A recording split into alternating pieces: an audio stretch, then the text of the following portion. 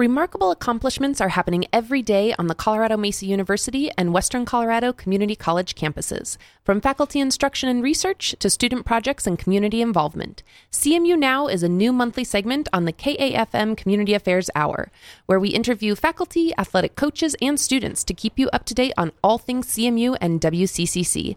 I'm your host, Caitlin Birdsall, along with my co-host, David Ludlam, and we'll have two guests on the show today. And our first guest is Dr. Melissa Connor, professor of forensic anthropology and director of the Forensic Investigation Research Station. Welcome to the show.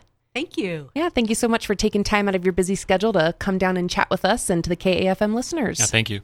I'm glad to be here.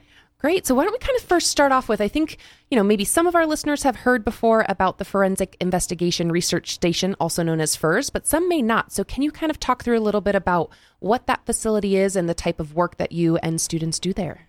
Our major work is to look at decomposition of human remains. I'll use the phrase body farm once. We're what's considered a body farm. We have a human donation program. We take in deceased individuals, place them outside, watch how they decay, and do scientific studies of that decay and the time interval to look at postmortem interval since death. I named it the forensic investigation rather than taphonomy or forensic anthropology to try to broaden that to other fields of forensic science as well. So we work with biologists, we work with chemists, we work with entomologists, we work with criminal justice students. Nice. And I believe, if I'm not mistaken, that we are one of only 9 in the world of one of these types of research facilities. Is that correct? As of today, I believe you're right. There is one planned in Virginia currently and one planned in Quebec that does not have bodies on the ground yet. Okay. Mm-hmm. So, Dr. Connor, I'm a huge fan of yours. I think you know that. I love the way you just talked about sort of this interdisciplinary approach. I admire the way that you kind of fearlessly go after that, working across the aisle, looking over the fence at other disciplines. And I also admire the way that you work with students. I can tell that you first and foremost care about where they land and the future of the discipline. One area where I've seen you spent a lot of time working interdisciplinary would be sort of externally with law enforcement. Can you talk a little bit about your role in working with law enforcement, how your discipline interplays with public health, maybe even how your discipline helps us understand history and culture and anthropology, those sorts of things? Ooh, those are big questions. Big questions, big questions. Big questions. Let's start a little bit smaller in working with local law enforcement, coroner's offices. We have to be called in. We have to be requested. And the questions that they often have are they looking at skeletal elements that are human or not human? Can we assist in a search to help them find skeletal elements of a missing individual and help them within that determine if it's human, non-human? Can we sometimes help them excavate or disinter somebody that they've already found? Mm-hmm. So these are skills that I have had and brought to CMU, and basically if somebody gets me to help them, they're going to get my students to help them too. And these guys, we train our students quite well. We have a crime scene investigation course. We have other courses. They're doing well at casework. And before you go on to maybe the big questions, you just mentioned that the students are always involved. Is this kind of a unique opportunity for undergraduate students? I mean, how often do they get opportunities like this at the undergraduate level to do the kind of work you do? I would say it's rare for undergraduates. perhaps not unique, one of a kind, but of the facilities, of the extant facilities, the ones that work solely with undergraduates, there's only about 3 of us right now. Wow. The Frost facility in Michigan, Western Carolina, and then us. Mm-hmm. All the other facilities have very big graduate programs. Think University of Tennessee at Knoxville, which has one of the most active PhD programs. So if you're an undergraduate there, you're kind of pushing up against the master and PhD students to get some of this experience. It's amazing. Well, you are listening to CMU Now on KAFM Community Affairs, and our first guest today is Dr. Connor, Professor of Forensic Anthropology and the Director of FIRS. So kind of building off of that a little bit, you obviously work with quite a few outside agencies. Are there any cases that come to mind that you could talk about to show examples of, what you and your students are able to do, whether you're working with, the Federal Bureau of Investigations, the Colorado Bureau of Investigations, or local law enforcement? Are there specific cases that you could maybe talk to? Well, I think one that a lot of the public already knows about, and it's aside from the casework, was working with some of the victims of Sunset Mesa. Mm-hmm. And I'm going to assume that victims is the right word, although the case has not been to trial yet. Mm-hmm. But individuals were told that it was possible that the cremains they got back were either not their loved one or, in fact, not cremains at all. Mm-hmm. So we worked with the social workers here. We worked with outside agencies, and we worked with the families to offered to test those cremains. Bill Hood in geology provided the chemistry expertise and the fancy machine, the XRF, for the chemical analysis. Our students did macroscopic analysis, in other words, visually looking at the material, identifying inclusions, and then we worked with our CMU social work program when we gave those cremains back to families so that we could talk to them about the science. That's what my students did, and the social work students were there to suggest support mechanisms for some of the grief counseling issues.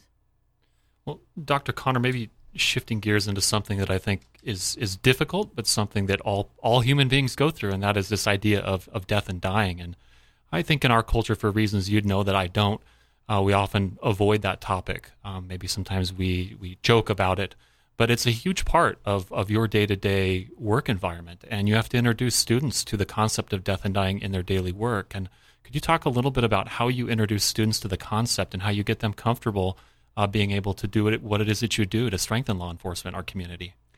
Well, generally my students are self-selected. They step forward, and that's a huge part because anybody who is really averse to the topic isn't going to step forward and say, I want to work with you using human cadavers. Okay. So that self-selection is a huge initial part. That makes sense. And then I've worked with human remains recovery since the early 1990s, so it's just part of what I do, and that's how I treat it with the students. It's just part of our day-to-day learning experience. Mm-hmm.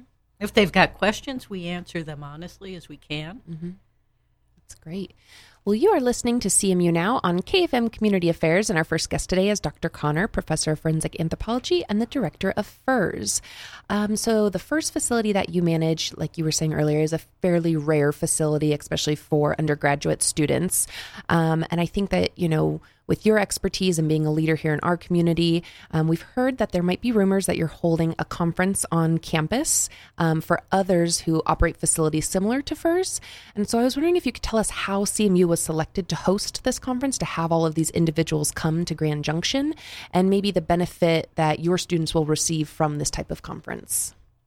Well, we got together. We've always had an email group as directors that I call it a support group. Mm-hmm. Mr. Ludlam is trying to call it a conference or support group conference. Yeah, there is a small group of us with a rather unusual job description. Mm-hmm. And so if I have questions or face a challenge I'm not sure how to handle, I can shoot off emails to these other folks.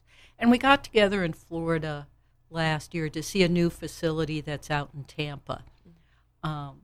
And basically, how did we get selected? I missed that because I went out for coffee, and when I came back, we had been selected. Okay. So that's how we got selected. But I think also because we're not in the Eastern Woodlands, we have one of the different decompositional trajectories than all the groups that are in Tennessee, Western Carolina, Florida. We're a totally different environment, and I think folks wanted to see that. Our students are going to get exposed to the directors of these schools that have graduate programs. They're going to see what's going on at these other facilities and what different decomposition trajectories there are. And because with our facility, it is unique being in an arid, dry desert climate compared to these other facilities. Is that correct? Absolutely. Mm-hmm. When you talk Tampa, you're talking a little bit more humid. Just a little bit. Just a little bit. There's another facility that's relatively new up in the UP in Michigan. They call it Frost. Mm-hmm. We're a little warmer. Different decompositional trajectory. Okay. So, Dr. Connor, going back to so this concept of culture and community again, we live in a relatively small community. So I assume that a large number of donors, I presume, they're probably from the area. How do you interface with the community when it comes to donors who really take what you're doing seriously when it comes to science and want to be a part of that? But it's also a small community, and again, the death and dying concept. And how does that all fit together? How do you interface with the community?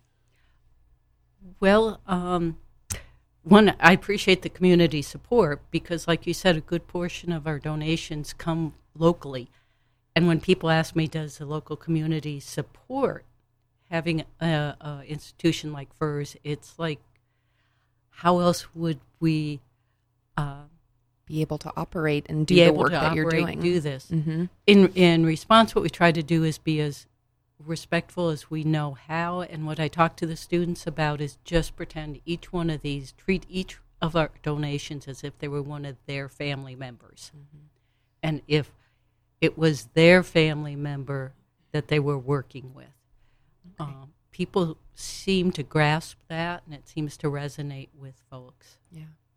Well, good. Well, we're kind of already getting to the end of our time with you today, but I know I did want to ask at least one more question. So we've talked a lot about the facility and the work that you and your students are doing there, but what do you do when you're not at FERS and when you're not in the classroom teaching students and you're not studying decomposition? What else are you involved with in doing? I like to think I'm a fairly social person, mm-hmm. So I'm golfing, out having beers with people, trying all the hot springs, doing traveling, eating a little way too much, as anybody looking at me can tell. That's definitely not true. But, I do have to, before you go, defend myself about calling your gathering a conference. When two or more are gathered in the name of a discipline, when you're in PR, it's called a conference. So I look forward to seeing and being a part of your conference and listening in. Thank you. Great. Well, we want to thank you so much again for coming on the show today. Thank you so much, Dr. Connor. Thank you for having me. All right. And don't go anywhere. We're going to take a short break, and we'll be right back with the head of the music department, Dr. Darren Kamstra.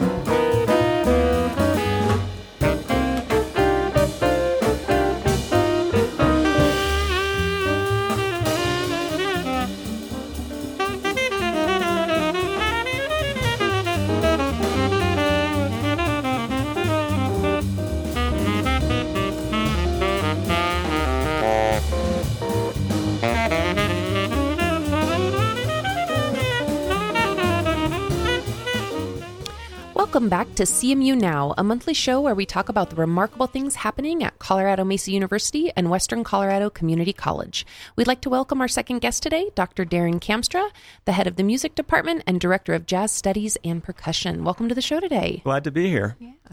Yeah, thanks for being here today. Dr. Kamstra, I was curious. I know you've been involved with the department for quite some time, but you've recently stepped into the role of department head. And for our listeners that may not be familiar with academia, what does it mean to lead a department?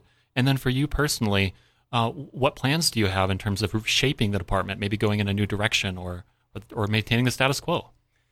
You know, David, that's a great question, and I'm learning more every day about what my duties are. But an overview of it is, directing the resources of the department financially and from a faculty perspective to produce an excellent product with the resources we have available. And directing, one of the favorite things that I've had in this position is the ability to see all the passion of the students and the faculty for teaching and performing and trying to figure out the most effective ways to direct that passion so we have a great product for the entire department.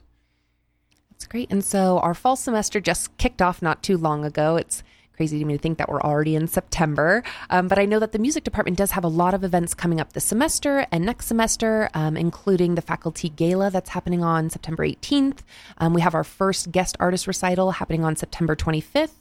So I was hoping you could maybe tell our listeners a little bit about what they can expect as far as events for this upcoming semester. And I'm really interested in the guest artist series, how you choose who to bring in, where they're coming from, because I just think that's a really amazing part of what the music department is doing, is bringing in these guest artists to perform at CMU. Yeah, the faculty gala, that's always a great way to get the year started and feature all of our faculty performing from voice to piano to jazz. You'll get a flavor of the full range of talents in the music department. Guest artists are requested by faculty, and oftentimes they tie into events that outreach into the community. For instance, we have a percussion festival on November 9th that I oversee, and part of that is to help educate students out in the community and inspire them by bringing in these world-class guest artists, but also to hopefully turn them on to CMU as a place that they can come, whether they want to major in music or just continue to be involved by performing and then major in another area. So for that event, we'll have the Balkan percussion duo coming in, which is Ksenija. I'm not even going to pronounce her last name right now because I'm gonna not do it well. But she's from Serbia, and Dmitry Nilo from Belarus. So they'll be in. That'll be exciting. The upcoming event with Evan Mazunik and Conrad Kane will be interesting because they do a lot with improvisation, not necessarily in a jazz perspective. They'll have electronic instruments. Conrad is a vocalist, and so I'm actually not quite sure what to expect. It's going to be potentially experimental and genre crossing in terms of that performance. Yeah. And that kind of ties in with our goal in the department to keep our curriculum moving forward and offering contemporary styles. We now are offering instruction to students on contemporary commercial music instruments, such as guitar, bass, and drum set, and hope to expand those offerings in the future. Mm-hmm. But that's why listeners need to come down and check out these events so they can see it for themselves and hear it in person. Absolutely. Mm-hmm. And I mean, speaking about coming down and checking out these events, on campus, there's all kinds of departments in business or the STEM fields that have an externally facing orientation for students. They interact with the community a lot. Could you describe that a little bit with the music department? How do music students interact with the community? What would you say the type of students you have in common? What kind of common ground do music students have? Well, one interesting thing to note about the music department is that we offer 44 concerts over the course of this performing arts season. And like I say, they're going to be the full range from traditional classical music to jazz to commercial music. There's also a good tie between not only our incoming students, but our alumni. 18 of the School District 51 music teachers are alumni of CMU, and we're very proud of what they do out in the community. And it comes full circle when their students come in as music majors and then learn how to educate the future generations. So, that's always kind of a fun tie-in and to see the alumni and how they feed into the incoming students. Well, you are listening to CMU Now on KAFM Community Affairs, and our second guest today is Head of the Music Department, Dr. Darren Kamstra. So along with your role as department head and as a faculty member, you are also the Director of Jazz Studies and Percussion. So I was just curious maybe what drew you to the jazz genre, maybe over other genres, or kind of how that role developed. You know, I probably learned about jazz like most young students, and that was through jazz band in high school. I didn't know anything about jazz until then, and that really piqued my interest, and I think that's gone a long way throughout the nation and really the world now, since jazz has become a worldwide art form, to introduce young students to that art form. But I don't place jazz above any other genres in my mind, and I'm always trying to learn more. I just took a course last spring on composing and producing electronic music, where we studied electronic dance music styles and composed those, and those are things I'm hoping to bring into the curriculum in my advanced music technology class in the future. Nice. Well, I was looking at the fact that you are a percussionist. In fact, I think you're the principal percussionist for the Grand Junction Symphony. Right. And I'm guessing for baby boomers, when they think about percussion, they think of the drummer for the Who. If you're a Gen Xer, maybe it's the drummer for Def Leppard. And if you don't know what percussion is, it's a lot more than your drumming. Tell us about what does it mean to be a percussionist? The great thing that I like so much about percussion is that it's not just one instrument, and it's not just one genre or style of music. And that's something I try to convey and teach to my students, that they may come in with a style or a particular instrument that they're drawn to, but to really be marketable in the future, they're going to have a diverse set of skill sets, whether it's playing timpani in the orchestra like I do, or any of the other percussion instruments of the percussion section orchestrally, or playing solo marimba, where we have a 5-octave range and we can play melodies and harmonies just like a piano as a soloist, or drum set, where you just have this multitude of styles, all of which go back to a universal technique, but having a particular oral picture of what those styles are supposed to sound like and what are the patterns.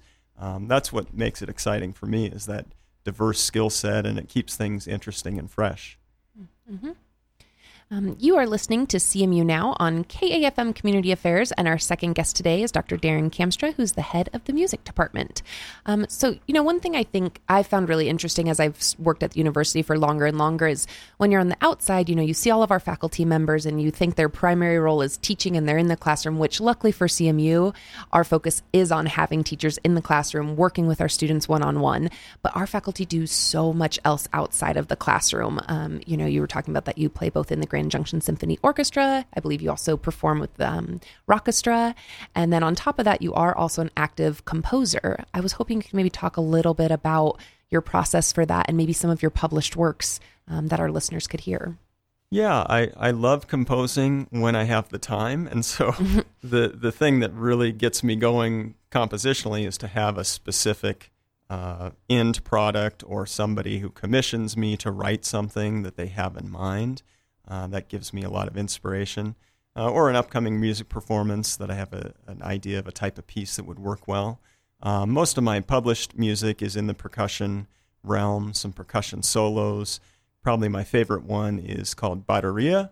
Bateria is Portuguese for battery, which means percussion instruments that you would find in a escola de samba, which is a large collection of percussion instruments marching down the streets of Rio de Janeiro or any other Brazilian city you can imagine around Carnival. And so it's inspired by those styles and instruments, but then applied to a Western classical instrument, which is the timpani. So it's kind of an interesting cross-cultural exploration there. Dr. Kamster, I've got a two-part question for you. You mentioned that within the world of percussion, there's many, many instruments. And if you had to pick one, what is your favorite instrument? And then the second part of the question is, for those listeners who are into classic rock, does the cowbell have a future in the future of rock? Oh, yeah, the cowbell is indispensable, absolutely. That's good, that's good. Boy, that's a tough question. That's like asking who your favorite child is. We all know that parents have one. Yeah, right. It's changed over the years. And, first I would say it was timpani early on, and I still love playing timpani. And then it was probably marimba because of that ability to perform as a soloist, harmonically and melodically, on par with other instruments like guitar or piano. I guess now I'd say it's drum set and jazz vibraphone, kind of half-half. I did a sabbatical project 2 years ago where I focused on jazz vibraphone and studied with a master performer up in Seattle, Tom Collier, and was able to really develop my skill set there. So I love performing those as well. Nice. Well, before we let you go for today, I believe that you recently held a workshop here at the KAFM studio. So I was hoping you could maybe talk to us a little bit about that partnership or how that event worked out. Yeah, we have every summer the Jazztopia Jazz Workshop, which is another outreach for high school and middle school students throughout the Grand Valley and beyond. And it's a 4-day workshop that we hold on the campus at CMU. And one of the cool events we had this year was we brought all the student combos down to the KAFM radio room downstairs. And it turned out to be a great performance venue, felt very much like a jazz club in a big city. And so I think that was really the highlight of the week for both the faculty and the students. Great. Well, thank you so much again for taking the time out of your busy schedule to come down and chat with us and let the KAFM listeners know a little bit more about what's going on in the music department. Yeah, my pleasure. Thank you. Great. Well, this segment airs on the second Tuesday of each month on KAFM Community Radio. You can also listen to podcasts of today's show at kafmradio.org. I'm your host, Caitlin Birdsall, along with my co-host, David Ludlam, and we'll be back next month for another edition of CMU Now on the Community Affairs Hour.